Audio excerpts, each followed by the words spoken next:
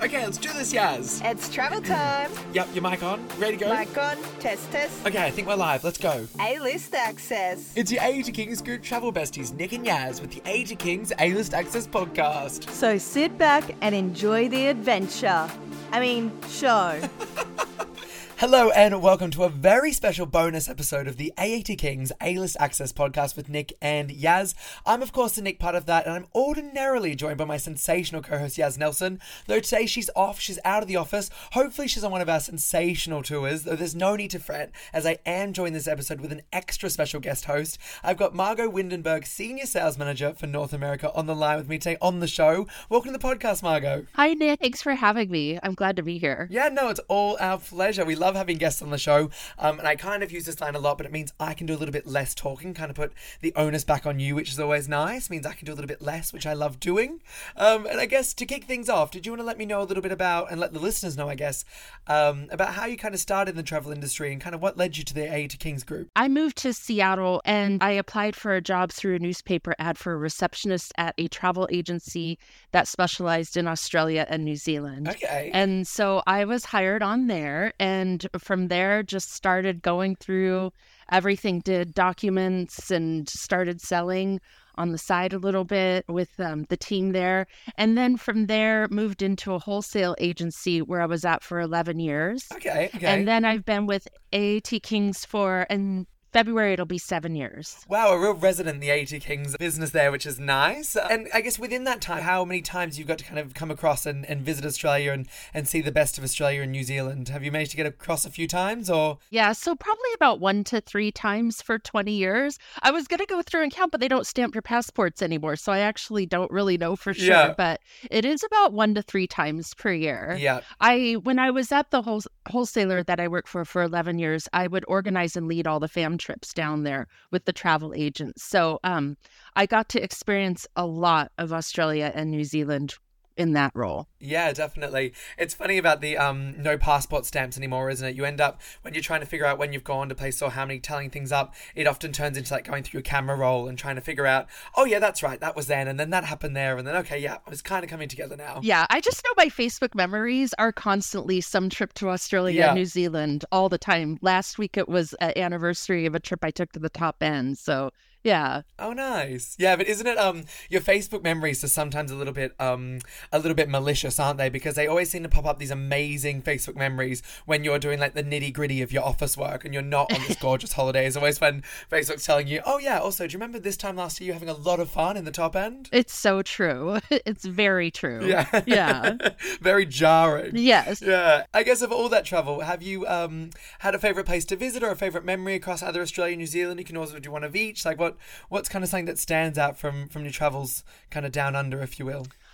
Places like, Kangaroo Island, the Whit Sundays, and then that trip to the top end actually is probably one of my all-time favorites. Yeah. It was extremely eye-opening. Of all the ones I did, that was it was an Inspiring Journeys trip actually that I was on.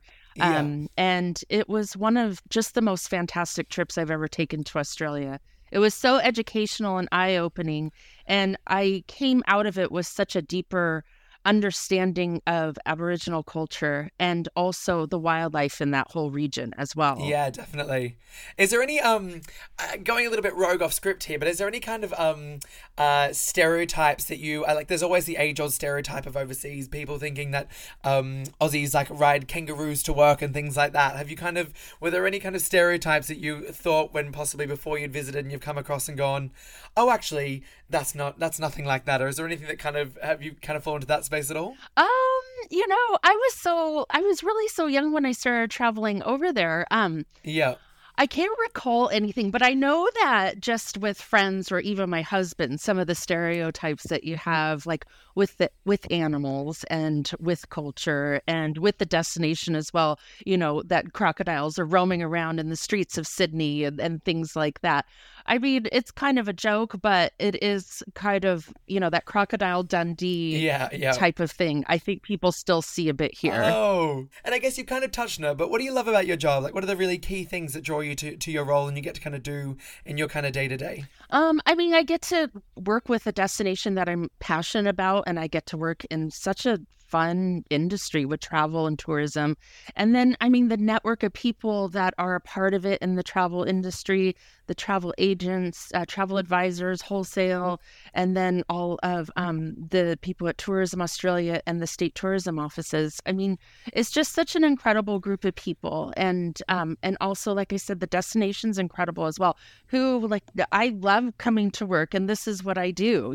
I get to share this passion for this amazing place. Is one of the destinations, I know you kind of said the top end as your favorite kind of trip that you've done, but is there an Australian destination that is your favorite place you've gone? Is there one place that stands out among the rest, or is that too hard to split the hairs there? It's that one's always a tough question for me because there's so many. I mean, I think that one of my favorite, like in New Zealand, for example, one of my favorite places is Napier in the Hawke's Bay region. I'm somebody who's really passionate about food and wine as well. So I just love places like that. And South Australia also, Adelaide, the Barossa Valley, all of those regions as well are things that personally I feel very passionate about and love a lot. Yeah. So I guess leading back into that then, what are the kind of unique things you find about Australia and New Zealand that you're really sharing with your agent partners and wholesale partners there? What are the unique kind of takeaways that you're always kind of coming across? Just there's some really remarkable tourism experiences that you can have in Central Australia, especially there's so many new experiences that have just come up, and one of which is we're the exclusive operator for the Sunrise Field of Light tour at Uluru. And that's one that's really incredible that I like to really talk to people about. And then, like I said, learning about the culture in that region as well, I think is one of the most amazing things about a visit to Australia. Definitely. And I need to kind of plug myself here at the second and kind of add validity to what I'm doing at the second. But what are kind of takeaways from this podcast? And what do you think is important? This podcast is important for your agent partners. What's kind of the reasons you're going to be kind of pushing people to kind of give it a listen and give it a plug? What are your kind of takeaways there? I think that the entire podcast series is just going to be such a great way and convenient way for agents to listen, and it'll be fun, and they'll learn a lot about the destination in their own time while they work, while they're out going to the grocery store. You could just catch up and learn a lot. Yeah, perfect. That's the answer I was really hoping for. I will be sending you a check in the mail because that's exactly what I was kind of hoping for there. Hoping my boss hears this and really gets the ball rolling there, which is amazing. I'm hearing season 2 already. I don't know where that's come from, but the Nick and Margot show, I reckon. Yeah, definitely. I'm on board. Yeah, perfect. Okay, we'll sign the dotted line after the show. Jumping back into it though, back on the kind of travel questions there. What are some kind of trends you're seeing in your local market, or what's happening in your region at the moment that you're hearing from your partners or sharing with your partners? Something that we're seeing a lot of that I didn't see before, things open back up, or before things closed down, I should say. We're getting a lot of single travelers that are I'd say in their 40s and 50s that are going and they're tying together a number of trips, a number of our tours. So they'll be gone for 4 to 6 weeks, traveling all throughout Australia and New Zealand and really making the most of it. I think the fact that a lot more people in the U.S. are working from home now, it really opens up the opportunity for them to be able to go these great distances and stay a lot longer and experience a lot more of what Australia and New Zealand have to offer. Yeah, definitely. That's a big one. And the other thing is that people are booking very last minute now as well. We're seeing a lot of bookings for quarter 4 of 2023 from here. Qantas has had some really amazing airfare sales from this region, and it's really a great time for clients to go and visit the destination. Yeah, definitely. I think people at the second are now kind of realizing we've got this time that we can be doing things, and people want to be kind of making the most of it. And I think your piece there about 4 to 6 week trips, people are going, I've got the time, I can do this right now, let's piece it all together and pull it together, which is quite nice. And I think the narrative around solo travels, especially in the group spaces, is really exciting, and really it always has kind of been a piece, but I think you're seeing it more often now because people are just so excited to go and do things, and there's less barriers kind of, I think, almost mentally or personally. They're kind of overcoming that to go, I don't really mind if I'm traveling alone because I'll be joining this group and getting to see these kind of things that I was possibly going to miss out on. Yeah, and that's one of the great things about our product and solo travelers is that they still get to travel with a like-minded group of people.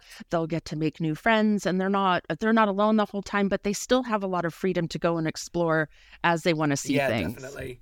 And I guess keeping on the trends topic there, are you seeing any hotspots or traveller trend in the Australian and New Zealand kind of regions themselves, or any kind of key destinations you're seeing are really flagging at the second, or is it a bit all over at the second, or what are you really seeing there? New Zealand is a hot spot right now for U.S. travelers. It is, we've really seen a big jump in our New Zealand sales.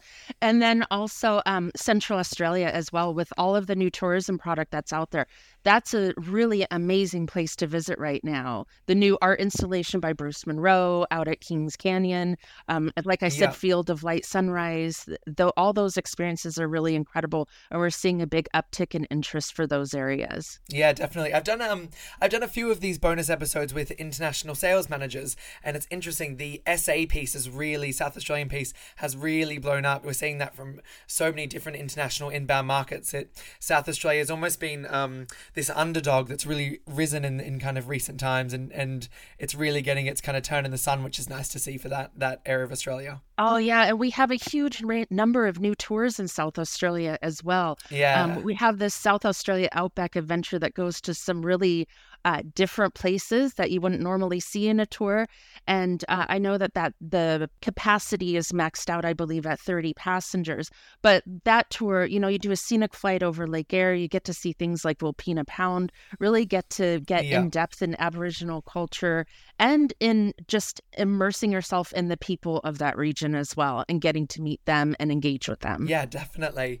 I'm cautious that you're super busy. You've got a lot on your plate, so I'm grateful that you've taken the time to chat with us. I'm going to ask one last question, then I'll kind of leave you to it. But I guess this is kind of a wrap-up question. If you had an agent or a wholesale partner and they kind of didn't really know much about the Australian, New Zealand kind of regions, and I guess subsequently didn't really know anything about AAT Kings, the AAT Kings group, but their clients wanting to visit Australia, New Zealand, what's kind of your elevator pitch there? What's your final sales pitch to kind of say, what's the Australian New Zealand market in a nutshell, and what is kind of the AAT Kings group? How would you sum that all up? Usually when I have a question, like when I am meeting with somebody who doesn't have a lot of education on the destination, I think that understanding the destination is the first thing. And Tourism Australia and Tourism New Zealand have some really great specialist programs. So if an agent does want to learn more about the destination, those programs are the best way to start.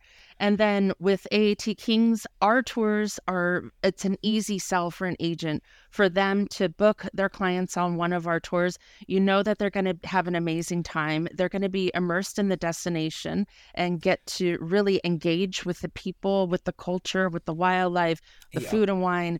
And they're going to have an amazing time. Their travel director, we get amazing feedback on all of our travel directors every day. So it's the clients will have a great experience on one of our tours for those reasons, or more than one of our tours. Yeah, yeah, definitely. Okay, and with that elevator pitch, I think there must be like a second check in the mail for you, because you're really ticking the boxes that I need to be had here, which is amazing. Okay, well, with that, I think we are all wrapped up for another episode. Margot, thank you so much for joining me today. It's been an absolute blast. For any of our agents listening along, please do be sure to subscribe to the podcast and be sure to visit AAT Kings/A-listers. That's AAT Kings/ALISTERS for more info, fact sheets, and all of that fun stuff. And while we're asking you to do things, please jump over to the Facebook page and join that one. The Facebook page there is AAT Kings Travel Agents on Facebook. You can find that one by punching into URL bar facebook.com/AAT Kings North America, or flick Margot, myself, or anyone in the rest of the team an email, and they'll be able to sort you out. With that, I think we're all done for another episode. Bye!